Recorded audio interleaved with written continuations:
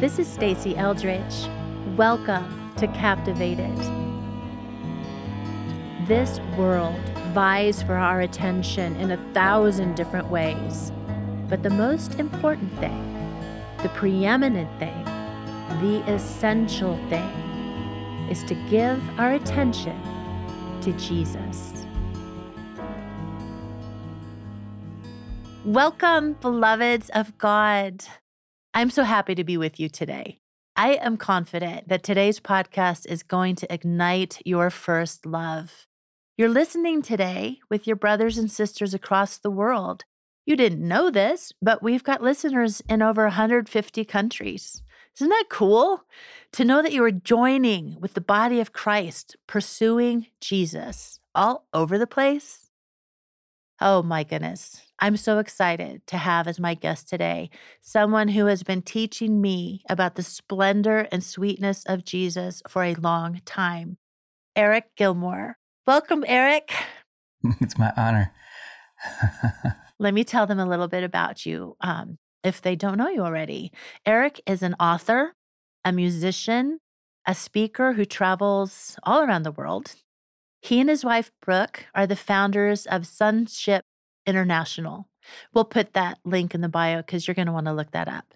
It's a teaching ministry committed to strengthening the church. Their hearts are to bring the church into a deeper experience of God's presence in their daily lives.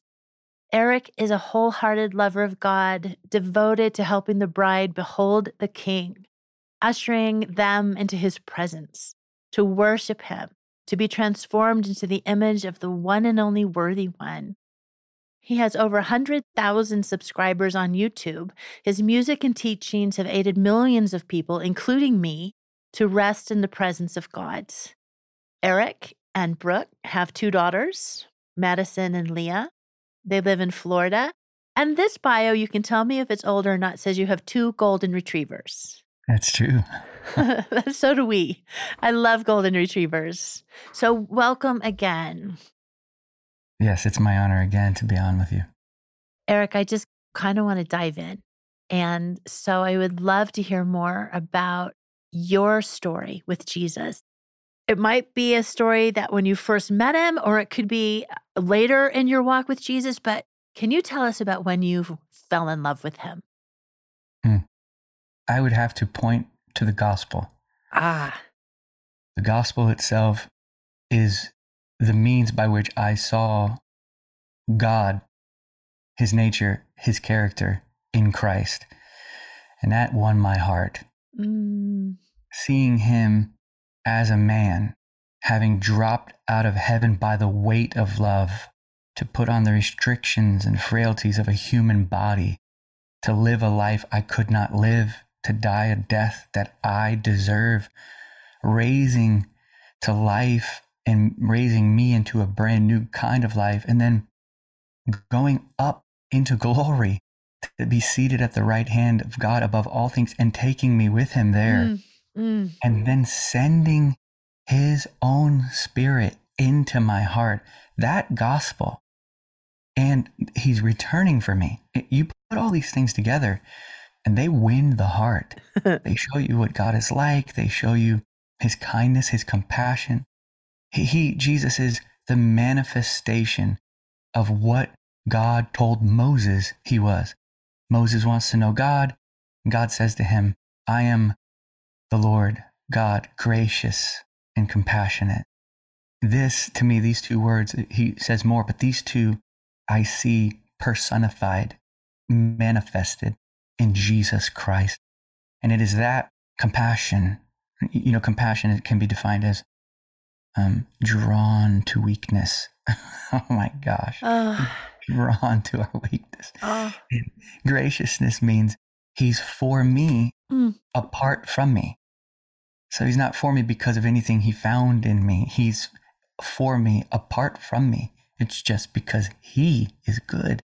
So these kinds of characteristics, what you would like to call them charms, charms in his every feature, they win the heart. And so in the very beginning, when the gospel was preached, I bowed my knee gladly to this man who is also God And that's when everything, the current of love began. The gospel struck the fountain of my heart, and the streams of love began to flow. And over time, they just gotten thicker and thicker because my understanding of the gospel has gotten richer and richer. Yay. That is so good. I heard you once say that Jesus leaving glory and becoming a man Mm. was the most romantic thing anyone has ever done. Just talk about that a little more, because that's a new language.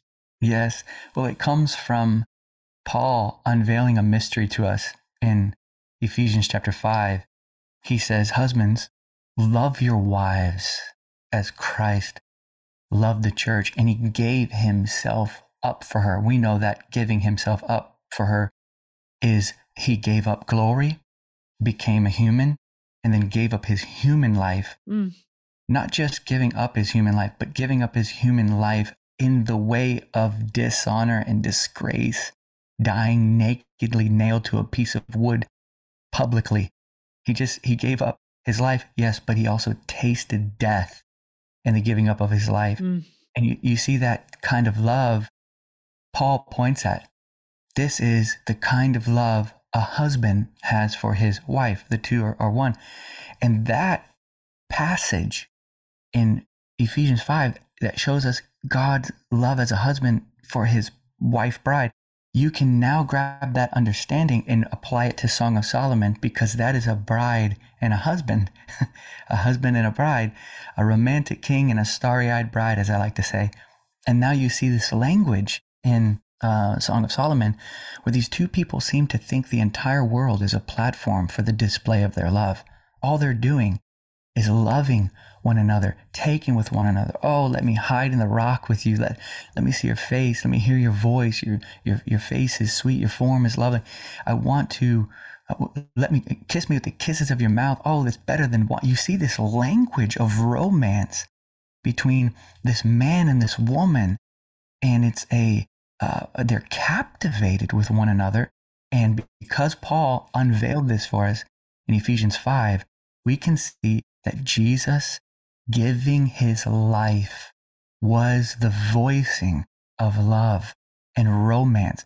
Romantical, as my wife likes to say, romantical. Jesus is romance itself, because he doesn't just buy a rose and lay down rose petals.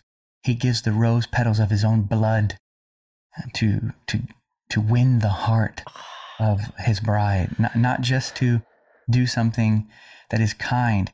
It's so much more than that. It is, I've given everything just to have you. There's an old song by Third Day. I've heard it said that a man would climb a mountain. Yes. Just to be with the one he loves. Yes. But all of those dreams, they're an empty notion. They've never been done. I've never climbed the highest mountain, but I walk the hill of Calvary just to be with you.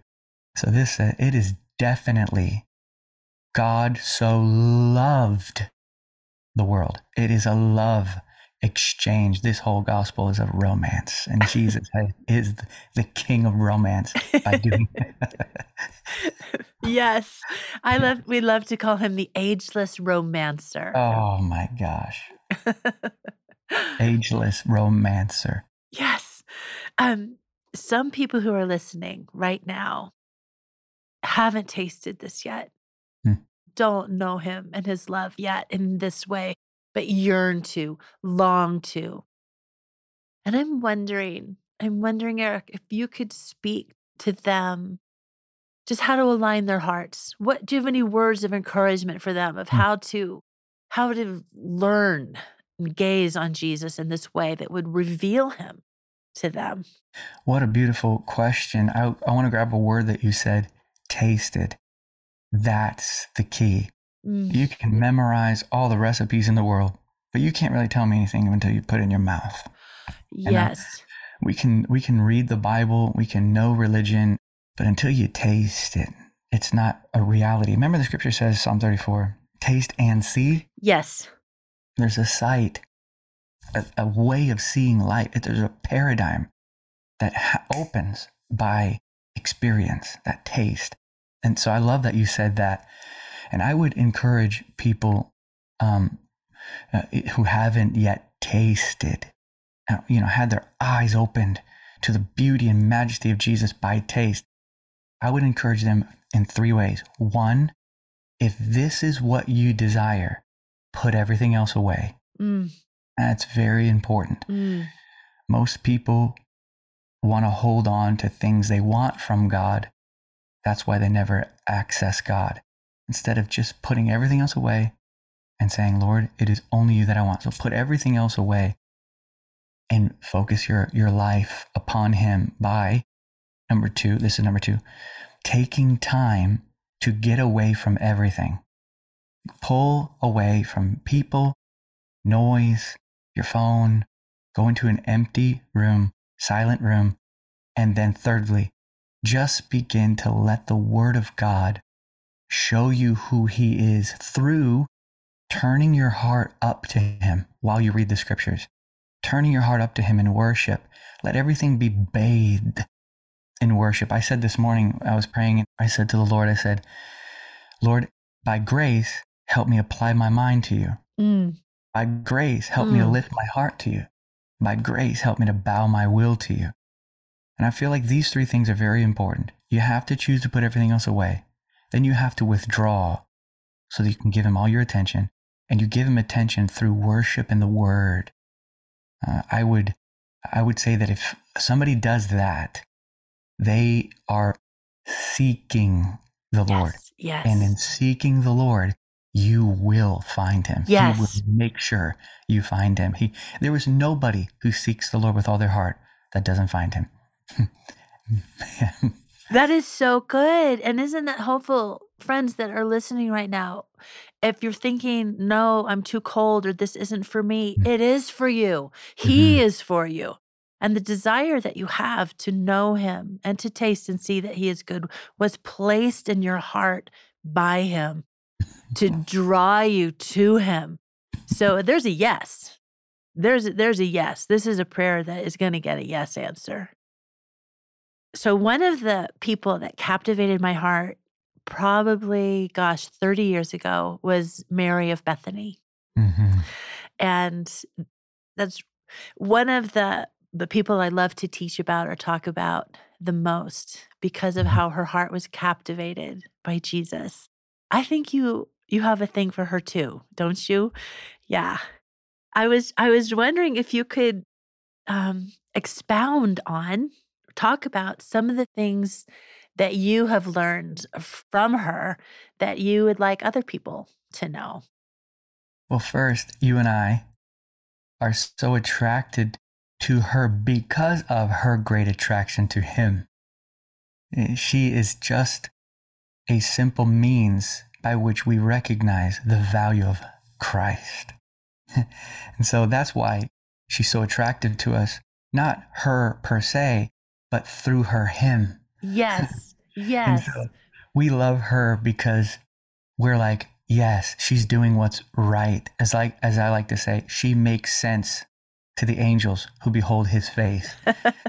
Her life, recognizing him, valuing him above everybody else, above what people think of her, yes, above what she thinks of her, above tragedy, above what culture says. She values Jesus. It's funny that she never wrote a book and she never preached a sermon. She never cast out a demon or healed the sick. She did no miracles, but she is tied together by Christ to the gospel spread. That's crazy to me. He wanted something that we see in her value of Jesus. Yes. He wanted that to go with the gospel everywhere. And I believe that's indicative of the fact that Jesus wants the gospel to bring everybody to a Mary value, a Mary life. Mary being low before him, fixed upon him, listening to him, receiving his words, valuing him above everybody else. And even in the time of crisis, her brother's dead. Her brother's dead. And she does have pain. She does have questions. But when he shows up, she throws her questions and her pain down at his feet. She throws herself down at his feet And we see that picture showing us that he's more important. His presence is more important than answers. His presence is more important than even our pain. He takes the cake. He is the highest value. And that's why we like her so much, is because we find in our hearts vision of Christ a great value of him, so high that no matter what happens to us in our lives, it doesn't change what he is and who he is and where he is in the highest heavens. And so Mary of Bethany is a call to be captivated by Christ. Yes. She is she's a proclamation of the preeminence of his person. She sees him as more wonderful than even his wonders. She's so taken with him that even when people are talking about her, she doesn't have any response to them because she's so taken. Yes. To me, that's just crazy. She is so fixed. She's silent while being accused. And the Lord stands up for her, which is beautiful. Right. So we love her because she displays great love for Jesus. She displays first love. And some people would even venture to say she's the personification of the woman in Song of Solomon. Yeah. So she I love that. The spikenard. She brings down the spikenard and the spikenard. And so she's the fulfillment. I love that. That's perfectly said. I love that he says of her that she's done a beautiful thing to me. And he never says that about anyone else. A beautiful thing to me. Something else that strikes me is how her anointing of him would have lingered. It lingered on him. He took it with him to the cross. And I wonder about her own heart that I don't think she was there from what I understand. And I wonder if her own heart couldn't take it to see him in that pain, but that her offering was. Wow. And I also wonder about the incredible honor of ministering to Jesus. Yes. That we in our worship still get to minister to him. That blows my mind. Highest ministry for sure. It is the highest ministry. I want just to hear you talk about him some more because it just makes my heart burn to want to know him more deeply in this way. So what happens for you? Say, okay, so pandemic happened. I don't think the effects of it are over. And the compromised state that most of us are living in that we don't even know. We don't even know the depth to which this global trauma has affected us. So it feels like our reserves are diminished. And I've seen that in my own life. I'm having an incredible time with worship, with Jesus. I feel so intimate. And then I get in the car and somebody cuts me off and, oh no. Well, where did that come from? Do you have any words for people how to navigate? Yes, fixing their eyes on Jesus, but like how? You're driving in the car, you get the call, not a good call. Someone has passed that you loved, or this person has gone public with a struggle that you just ache for. Yeah. In that moment, is it just simply a practice that you train your heart to keep looking at him in the midst of a sorrowful world? What an interesting question. There's a phrase in Hebrews chapter 12. Everybody's read it, but it says, looking unto Jesus, the author and finisher of our faith. Looking unto Jesus, looking. It seems like it's continuous, looking. But the word is a compound word. I don't know Greek, but I have Bible software. And the software shows it's two words put together for looking. And it means from and to. From to. So it means instead of saying looking unto Jesus, you could say looking from to Jesus. So you're looking from the world. Yes. You're looking away from self to Jesus. So I would say that, yes, looking unto Jesus seems to be displaying, manifesting, expressing our value of him continuously by what we both look away from and look to. So we turn our attention away from things having to do with this world and ourselves to him. Continuously, we find this happening. David uses this same language when he says, my eyes are continually towards you. It's a continuous looking. Looking from, looking to. So I would say that, yes, Richard Raleigh was right when he wrote that famous English mystic. He said, practice until your inward eye is always inclined upward. Practice until your inward eye is always inclined upward. I think this is the essence of abide in me. It's refusing to depart. I think the more we recognize Christ's presence, the more we realize that refusing to sin is inferior to refusing to depart. That he's not necessarily saying, don't sin. He's saying, don't leave. Because if you don't leave, you won't sin. But if we just look at don't sin, we're missing the hold on to me, clinging to the Lord. Your presence is valuable to me. Your presence is more valuable to me. And I think if we put our focus there, instead of trying to fight sins per se, we'll find that his presence accomplishes all things for us. So all this to say, yeah, I think you're right. I think it's just a continuous recognition of his great value.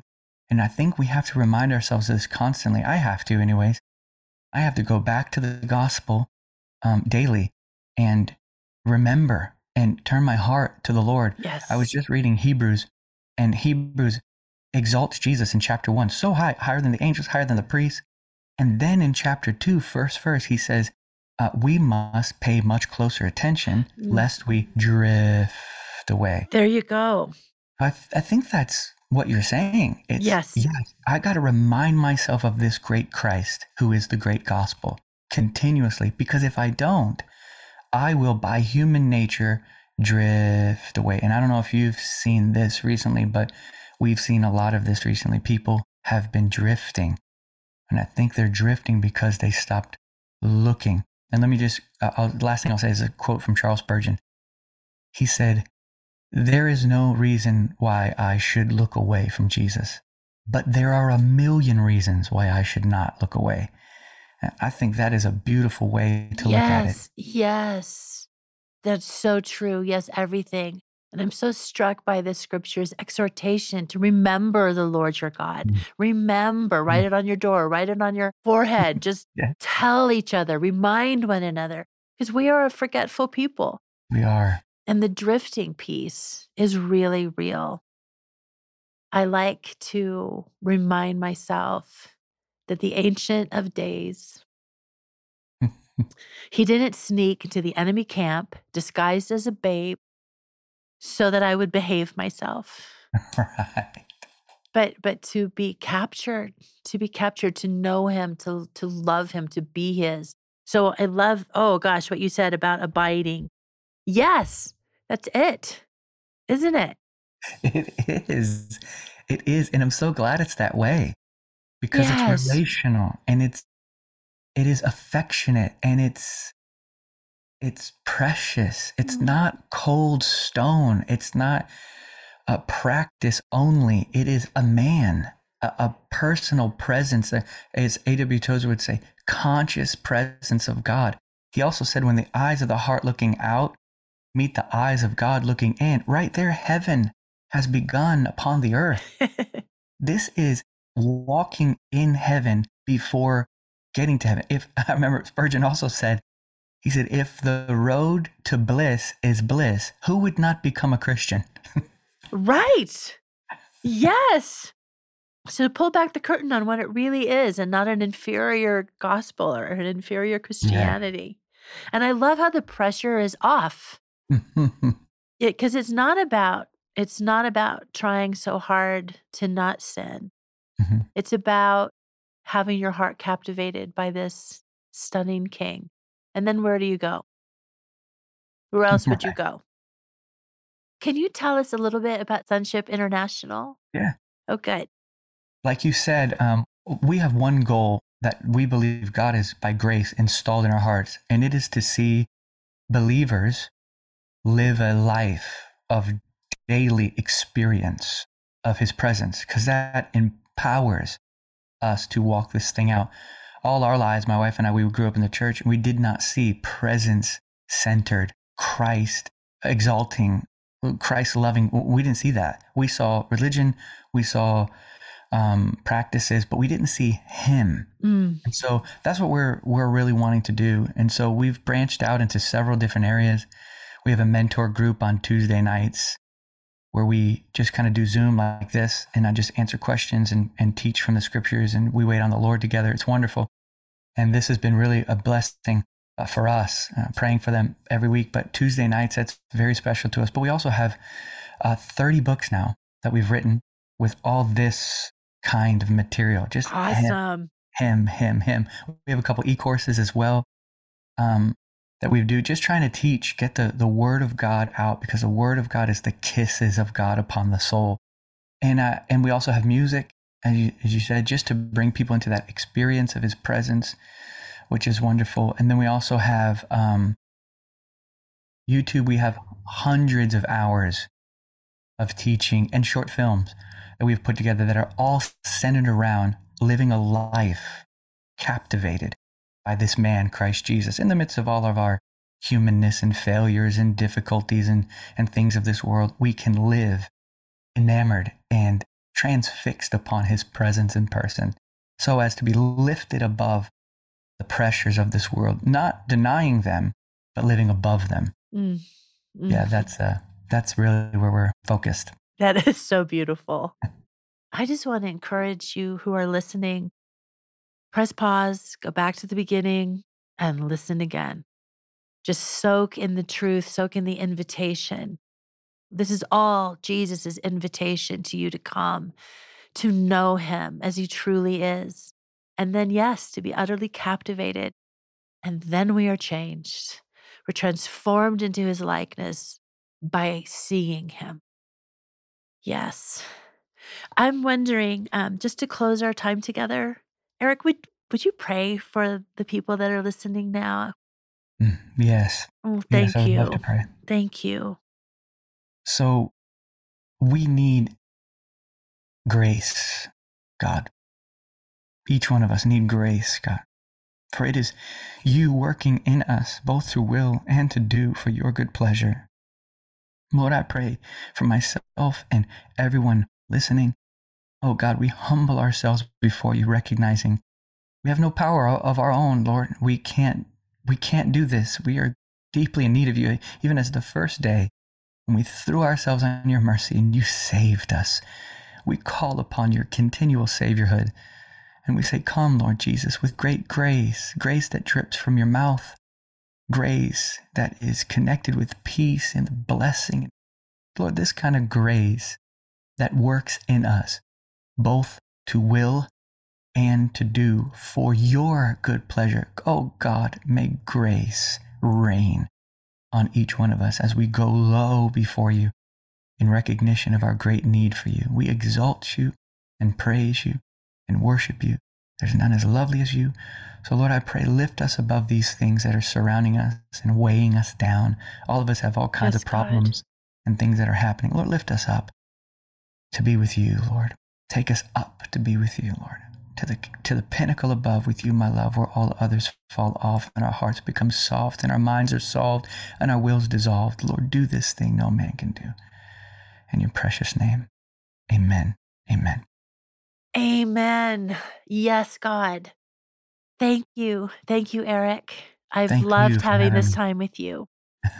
So bless you. Bless you. Bless you, friends. I know you have been. Till next time.